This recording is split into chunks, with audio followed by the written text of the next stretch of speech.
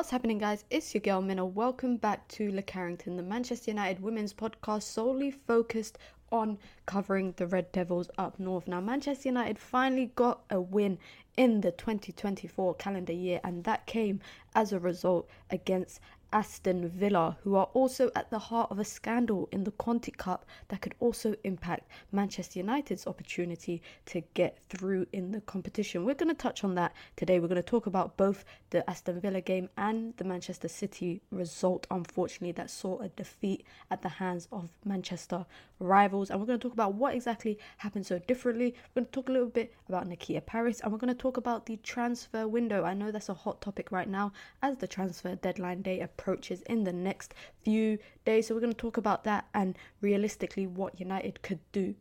Now, in the 2-1 victory over Aston Villa, Manchester United started with a very familiar front line. However, the biggest shock for me was Lisa Nolsson not only getting a start in the WSL, but getting a full 90 under her minutes after a very impressive Conti Cup appearance midweek where she played with Irene Guerrero. Manchester United started with the usual backline of Mary Earps, Jade Riviere, Maya Letitia, Millie Turner and Hannah Blundell. Now in the midfield, it was Lisa Nolsson with captain Katie Zellem. It was JC, Ella Toon, Lucia Garcia and Nikita Paris playing through the nine, who went and got her 13th goal of the season and also 2 this season. I saw a very interesting stat as well that 4 times in her career, Nikita Paris has been subbed off as she's nearly on a hat trick. Unfortunately, I definitely think she could have got one. She had a chance yesterday as well, through on goal. Great save by Van Domselaar. But I do think the result was quite flattering on Aston Villa, especially in the first half. In the first half, I feel like Manchester United did go up 2-0. Easily could have had a bit more. JC had a chance on goal. Nikita Paris had a chance on goal.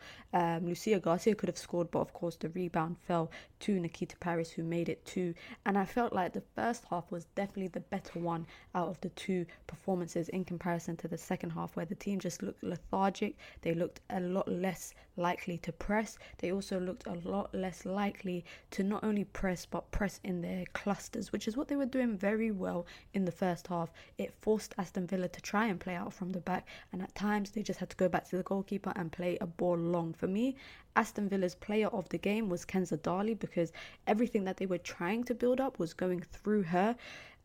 Another, it's not so a Darley, but a Daly, who was absolutely not a threat, and the only threat I think she caused for Manchester United is her penalty, and we're going to come on to that as well, because I don't think it was a penalty. I'm sure a lot of you might share a similar sentiment, but it's more so about the level of officiating in the WSL when it comes to Manchester United games, because it seems like a Manchester United player has to absolutely get clattered in the box for Manchester United to get a penalty, or if it's on the other side, Manchester United could just blow on a player, literally blow air on a player, and if that player falls, that is a penalty. And I really think the level of officiating against Manchester United sometimes in the WSL is quite unfair.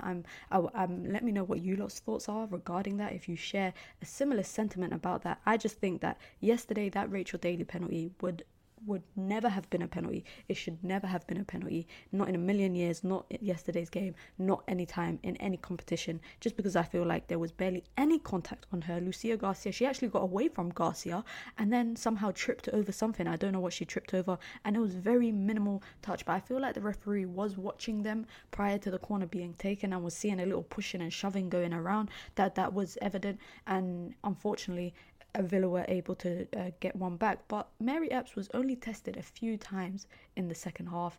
It was very much a game where Manchester United did dominate throughout most of it, but as the game kind of progressed, especially in the second half, where I feel like the performance dropped off a little bit, is when the substitutions came on. Of course, starting with Rachel Williams Rachel Williams was the first one to come on alongside Leah Golton, and then followed by Irene Guerrero and Melvine Mallard, who came on, and it was just, I guess, some fresh legs in the press. And the press did kind of wake up at that point, because, you know, at that point, Jace, Lucia Garcia, Ella Toon, I think, can I just say about Ella Toon? I think she's playing much better this season. I think obviously she's got her goals, she's got her assists. Congratulations to Ella Toon for making her 100th 150th appearance for Manchester United. Also, congratulations to Maya Le Tissier for making her 50th appearance for the season, for the club, which is a great. Hopefully, there's 50 more to come and many more after that as well. And same for Ella Toone. But I do feel like this year Ella Toone is playing without a lot of weight on her shoulders, and I'm not sure why that is. She definitely looks different to last season, maybe because I guess the creativity is kind of spread across the front line this year. You know, JC is able to create chances, Lucia Garcia can, Mallard can, Nikita Paris can, Lisa Nolson can. So I feel like there's a lot of weight off Ella Toone's shoulders where she's just going out and playing. And I think especially in the City game midweek again in the Conti Cup, I feel like that was a great performance. Even against Aston Villa, I was shocked that she actually came off. I wouldn't have taken her off personally, but to me, I just felt like she was playing better. She might not have been assisting, but she was definitely doing the dirty work that was needed to be done in that midfield. And sometimes that's all you need. That's the things that you don't see on the score sheet. That's not an assist, that's not a goal, but it's definitely the stuff that lead to those chances being created. And I think she was doing it so much better. It was quite shocking for her to come off. Just a quick one on Aston Villa as well. Carla Ward said after the game that she felt that they should have walked away with at least a point. That would have been fair. I don't think that would have been fair, because I don't think that Aston Villa really tested Manchester United much throughout the game. I mean, they had 8 shots and only 3 on target, whereas Manchester United had 17 shots and they had 10 on target. I'm surprised that Aston Villa actually dominated possession with a similar number of passes and passing accuracy, but of course they were playing a bit more. I wouldn't say dirty, but they were committing a lot more fouls at first. Throughout the first half, I felt like the ref was giving all the calls to Villa, but as the game progressed, and Alicia Lehmann, for example, had to come off at half time because she got booked. Jade Riviere, shout out to Jade Riviere. I gave her flowers on the last episode. If you follow me on socials, you know I always give her flowers. But one thing I like about Jade Riviere is that she holds her own no matter who she's coming up against. No matter who the winger is, she will hold her own. Yesterday, she came up against 2 different wingers throughout the game. She came up against Alicia Lehmann in the first half, and then she obviously got taken off, and then she came up against former Manchester United player Kirsty Hansen in the second half. Again, managed to hold her own. Big up to Jade Riviere. She will be a big miss when she departs Manchester United, for the Gold Cup with Canada. If she does get a call up, she will be a huge miss. And this actually leads me perfectly to the next segue, because Manchester United have not made any moves in the January transfer. As of recording, nothing's been happening in the January transfer. It's 2 days left until the window closes. The window closes on the 31st, on Wednesday, and of course Manchester United are very spread thin, especially in that back line. And the perfect example for me is the Conti Cup game against Manchester City, where Jade Riviere was not available due to like a previous knock that she picked up in the week, and I guess it was just precaution. Now, Manchester United played Hannah Blundell at right back instead and Gemma Evans at left back. And Gemma Evans was on toast the entire night against Chloe Kelly. Chloe Kelly ran riot. Chloe Kelly is a phenomenal player, and, I enjoy watching her. But it was a very difficult watch to watch her coming up against Gemma Evans 1v1, where she got a goal and she got an assist, and everything that City were creating was from that side, because it was easy in isolation for Chloe Kelly to come up against Gemma Evans. Gemma Evans, when I've seen her as a centre-back, I think she plays very comfortably as a centre-back, but as a left-back, I don't think she plays there, and we know that that's not her strength. So my biggest worry is that Manchester United continue throughout the season with the same backline in all competitions, in the WSL, in the FA Cup, in the Conti Cup, if they progress, which is a big if. But Manchester United already, Maya Le Tissier, Millie Turner and Mary Earps have played the most minutes in the season altogether in the WSL so far. Maya Le Tissier and Millie Turner have played predominantly throughout the Conti Cup as well as the FA Cup. Hannah Blundell too, they have not gotten any rest. They probably won't get any rest simply because Manchester United have not made any moves in the transfer window. And of course, they brought 2 defenders in the summer transfer window in Gabby George and Gemma Evans. Obviously, Gabby George is recovering from her ACL. Aif Mannion should be back, hopefully. I'm thinking in the next couple months. I guess I'm hoping so. The manager hasn't really indicated when she will be back, but she could hopefully be back in the next month or 2. And obviously, Gemma Evans was another player that Manchester United brought in the summer transfer window, who they've already tried to play her at fullback. If they have to play her there again, I think it'll be a difficult watch. I would rather see the likes of Hayley Ladd or Leah Golton play in there. Let me know what you guys think. I think Gemma Evans is a perfect rotation player for the centre-back position. I think she's shown us throughout the competition that she could play at centre-back, but sometimes not all players can play at left-back, and unfortunately when you come up against such quality wingers, they will just have you on toast the entire night, and that's pretty much what we saw. Will Manchester United make moves in the January transfer window? I don't think they'll go out and buy people. The manager has reiterated multiple times in press conferences, post-match, pre-match, etc., that they need to go out and invest, and they need to bring players in, and they need to strengthen the squad. I don't know if Manchester United, people always message me saying, hey, do you have any transfer news? I don't know anything, because I don't think anything's going to happen, simply because the change in ownership and, you know, the new ownership coming in, I think they could be reluctant to spend in the January transfer window. And this also applies to the men's team, because they're still pretty much assessing the situation. And obviously, if you don't know, Ineos have come in to take over 25% in Sir Jim Ratcliffe, but the Premier League will not approve that, or the FA will not approve that until probably February time. So right now, they're just doing their due diligence, where they are looking at what is available, looking at what they could possibly do in the January, in the summer transfer windows instead. And it's very unlikely that Manchester United will spend anything, both the men's team and the men's team and the women's team. And however, if they do, and this goes both to the men's and the women's team, I think it will likely be a loan. I don't think it will be a big signing. I don't think it will be a lot of signings either. And of course, the fees in women's football is completely different to men's. So, you know, the biggest transfer fee that you could pay is probably 1 week's salary of a Manchester United player. So it could possibly happen, but maybe so in the summer when Ineos get the opportunity to reassess the situation. Of course, the manager is out of contract at the end of the summer. We don't know whether he will be signing another extension, whether he will be departing. So there's a lot for Ineos and the new ownerships to come in and assess. And that to me just makes sense as to why United won't be making many moves in the summer transfer window. It's as simple as that. Now, in reference to the Conti Cup, if any of you guys were not aware, Manchester United lost to Manchester City in the Conti Cup, and to me, it's kind of funny. And the reason why I say it's funny is because Manchester United spent the entire competition thrashing teams, except for bar Liverpool. They thrashed every other team, put I think 7 past Everton, etc., just to end up falling short in the final game.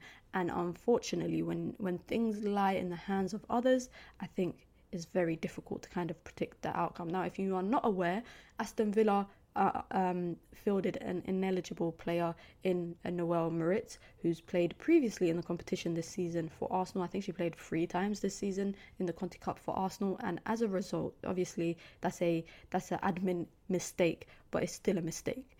And obviously Aston Villa was playing against Sunderland. The FA have yet to make a decision. As of recording, there has not been any decision. So if you are listening to this back in the coming week, there might have been a decision by then. But the FA are yet to make a decision surrounding what the outcome will be. Whether it is either A, giving all 3 points to Sunderland, or B, kicking Aston Villa out of the competition. I think either way is quite difficult for Manchester United to progress in the competition unless Aston Villa is kicked out. If Sunderland is awarded the 3 points, then Sunderland will go through. I think 2 other teams have already gone through as the highest losers in terms of points, and now Manchester United are just awaiting their fate. If Manchester United do go out of the Conti Cup due to this, yes, it could be at the fault of Aston Villa. We could blame Aston Villa for that, but we can also blame ourselves simply for falling short against Manchester City. I saw comments post-match by the manager saying that Man United have the hardest group in the competition, entire WSL group, but it's the same group that we have in every Conti Cup every year.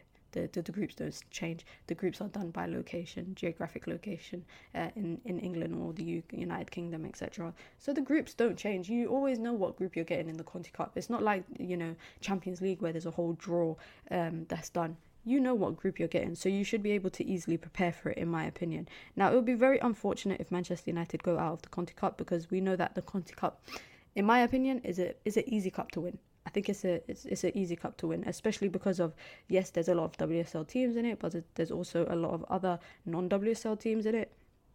So it's pretty possible that United could have gone all the way to the final. Of course, Manchester United are still in the FA Cup. But, whether they progress through that is a different question. They have Southampton coming up, but the next game following Aston Villa, the next game is Brighton at home, and then it's the FA Cup. Of course, all eyes will be on the Emirates as well, because there's a big fixture happening there in the FA Cup as well. So that will be a fun weekend of FA Cup football. But if Manchester United do not qualify for the Conti Cup knockout stages, it will be a very unfortunate position, in my opinion, because it would have been the opportunity not just to gain morale and just, be excited about progressing throughout a competition, but also the chance to get maybe to a final, and obviously in my opinion, I think once you leave things in the hands of others, so you lose a game, so as a result you need a result at another game for you to progress. I feel like you've already failed at that point. Obviously everyone might have differing opinions to me, and of course I always like to hear people's thoughts, so if you are listening to the podcast, be sure to tweet me, DM, you can message me on Instagram, etc., with your thoughts about the podcast at Mina Football. Is MINA Football, and let me know your thoughts. Do you agree with the whole Conti Cup saga? What do you think should be the outcome? Should Sunderland be awarded all 3 points for the game, or do you think that Aston Villa should be kicked out of the competition completely, which would probably allow for Manchester United to go through in the competition? And a quick shout out first and foremost to Martin Ho for progressing to the knockout rounds of the Champions League with SK Brand. I'm so happy for him. What a phenomenal manager he is. Having a great couple of months so far at SK Brand. And you know what? I will be rooting for them throughout the competition. I might have to go and get an SK Brand shirt myself. But it's only right that I talk about the one and only Nikita Paris, who is absolutely on fire this season. First and foremost, Keets is on fire. Your defense is terrified. Absolutely, that should be the next chant that I hear at the Lee Sports Village, and I'm so happy for her. The reason I'm happy for her is because at the beginning of the season she wasn't even playing. She literally was I remember she got a few minutes against Arsenal at the beginning of the season.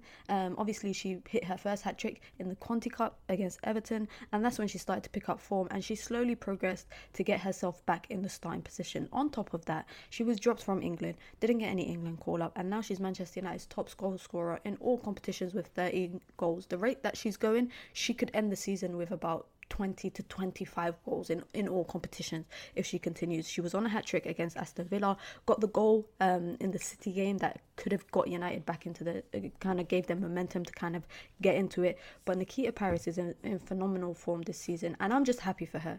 I'm happy for her, not only the fact that she's getting the goals and she's getting the minutes, but people are finally starting to appreciate her. I feel like last season she went a bit under the radar, despite the fact that she scored quite a few important goals for Manchester United. And of course, United's front line is just ever changing. The fact that Leah Golton was benched yesterday for Lucia Garcia, it looked like Mark Skinner went for a much more direct front line, a front line that can dribble, that can run at their team, their opponents, in Jace, Lucia Garcia on the left, running at their fullbacks, and Nikita Paris always gets into the right places. It doesn't matter if she's playing on the right, it doesn't matter, if she was playing through the middle against Aston Villa, she always gets into the right places that you would want your striker to do so, and she does that well. She makes them run-ins over the behind the centre-backs.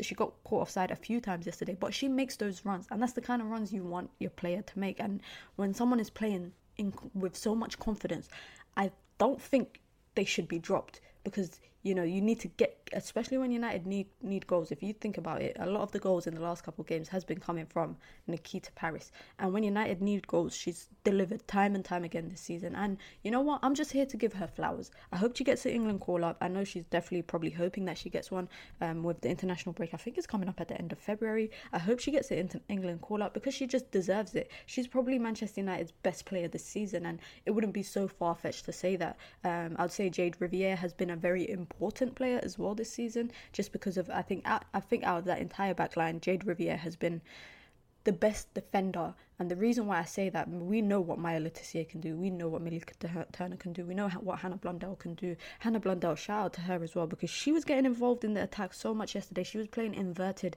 next to Katie Zellem at one point. I'm sure that was an instruction just to overflood the midfield, because I was watching the game and there was so much space in the middle of the pitch available. Both teams were playing through the wings, and I was thinking, look at all that space. Ella Toon had so much space. Katie Zellem had so much space. Then Hannah Blundell started to occupy that midfield field as well. And as a result, United were utilising that. And I think that was the better part of the second half for Manchester United. But back on Jade Riviere, we know what Maya can do. We know what Millie can do. Jade didn't really get a lot of chances last season. Obviously, this season just thrown into the first team, especially got to learn under the likes of Onabatier last season. And she comes up against difficult players every time. Of course, our centre-backs, they come up against difficult strikers. They come up against the likes of Khadija Shaw, etc. But for me, Jade Riviere consistently has come up against wingers that will try and torment her physically. They will. One thing I realize more and more about Jade Riviere is physically she gets dominated sometimes, but she still stands her ground, and her recovery pace is so great that someone might, in an instance, get past her, which is very rare for a player to get past her. But if they do, her recovery pace will always allow her to get back and make that challenge. And we've seen it time and time again. I saw it yesterday so much. I saw it a lot in the Villa game. Not only against Lehmann, but even against Kirsty Hansen as well. She just did that so well. So for me, I know it's early to say who my player of the season is, but just for the goals that she's scoring, number one, number two, the impact that the goals are having, because these are game-changing goals that she's scoring, and for the fact that she wasn't even a starting player for the manager at the beginning of the season, and she's just worked hard. She's done what she had to do. She's worked hard, kept her head down, used the motivation of not being in the first team, both for the club and for country, and she's used that to fuel her, her energy to get her spot back, and she's done exactly that. When United needed goals, she scored them so many times coming into the season. Whether it was on Sky, whether it was on any podcast or whatever, all I ever heard was about Alicia Russo's goal replacement. Who is going to replace Alicia Russo's goals? And similar to last season, and you know what, I feel like sometimes pundits might not have watched United last season. Manchester United's goals were quite spread across the front line. It wasn't just Alicia Russo. Leah Galton, I think, was the top goal scorer last year. It was kind of spread across the front line. This year is still pretty much the same. You've got, Lucia Garcia got a few goals, Melvin Mallard got a few goals, Rachel Williams got a few goals, and of course Nikita Paris is covering the weight of most of the goals. So that whole time, Alicia Russo's goal replacement was sitting on the bench. She was sitting on the bench, and that makes it even more better, because when Alicia Russo left, I was upset. A lot of fans were upset, inevitably, but players move on. And you know what? I will feel the same sentiment with Mary Earps. If she leaves, players move on. That's part of life. That's part of football, innit? It happens. But one thing I didn't like was the fact that I feel like her contributions to the goals was very overestimated by a lot of pundits. And now we're seeing, well, United are still scoring at a rate that they were scoring last year, and it's spread out across pretty much everyone who gets involved. Hayley Ladd got a few goals as well. Katie Zellum got a few goals, so it's spread out across everyone. But of course, Nikita Paris is carrying the burden of most of the goals. So shout out to Keets. Keets is on fire. I hope she continues. Brighton, Southampton, Arsenal, which is the big one in February. Obviously, we've got West Ham. There's a lot of games coming up that I think she will continue to score goals. And if United progress in the FA Cup, and maybe if they progress in the Conti Cup, then it's not too far-fetched to say that Nikita Paris could end the season with 25 goals in all competitions. As always, be sure to let me know what you thought about Manchester United's win against Aston Villa and the defeat against Manchester City in the Conti Cup. Let me know what you think the outcome of the Conti Cup will be. The tribunal by the FA to decide whether what happens with Aston Villa, which unfortunately directly impacts Manchester United. Let me know what you think about the transfer window. Is Manchester United making a horror mistake not going for any moves in the January transfer window? And all in all, just let me know what you think about the performances of the team of recent. As I said, I always like to hear everyone's thoughts. Thank you so much for listening. Be sure to follow me on all socials at Mina Football, MINA Football. You can find me on X. You can find me on Instagram. You can find me on YouTube, TikTok, etc. Be sure to follow me and let me know what your thoughts are. I'll be back again, as always, after the Brighton fixture, just to kind of break that down. And then again after that, the Southampton fixture in the FA Cup. Be sure to hit 5 stars if you're listening on Spotify or Apple. As always, much appreciated. It's your host, Minna, and this is Le Carrington, the Manchester United women's podcast solely focused on covering the Red Devils up north. I'm out. Peace.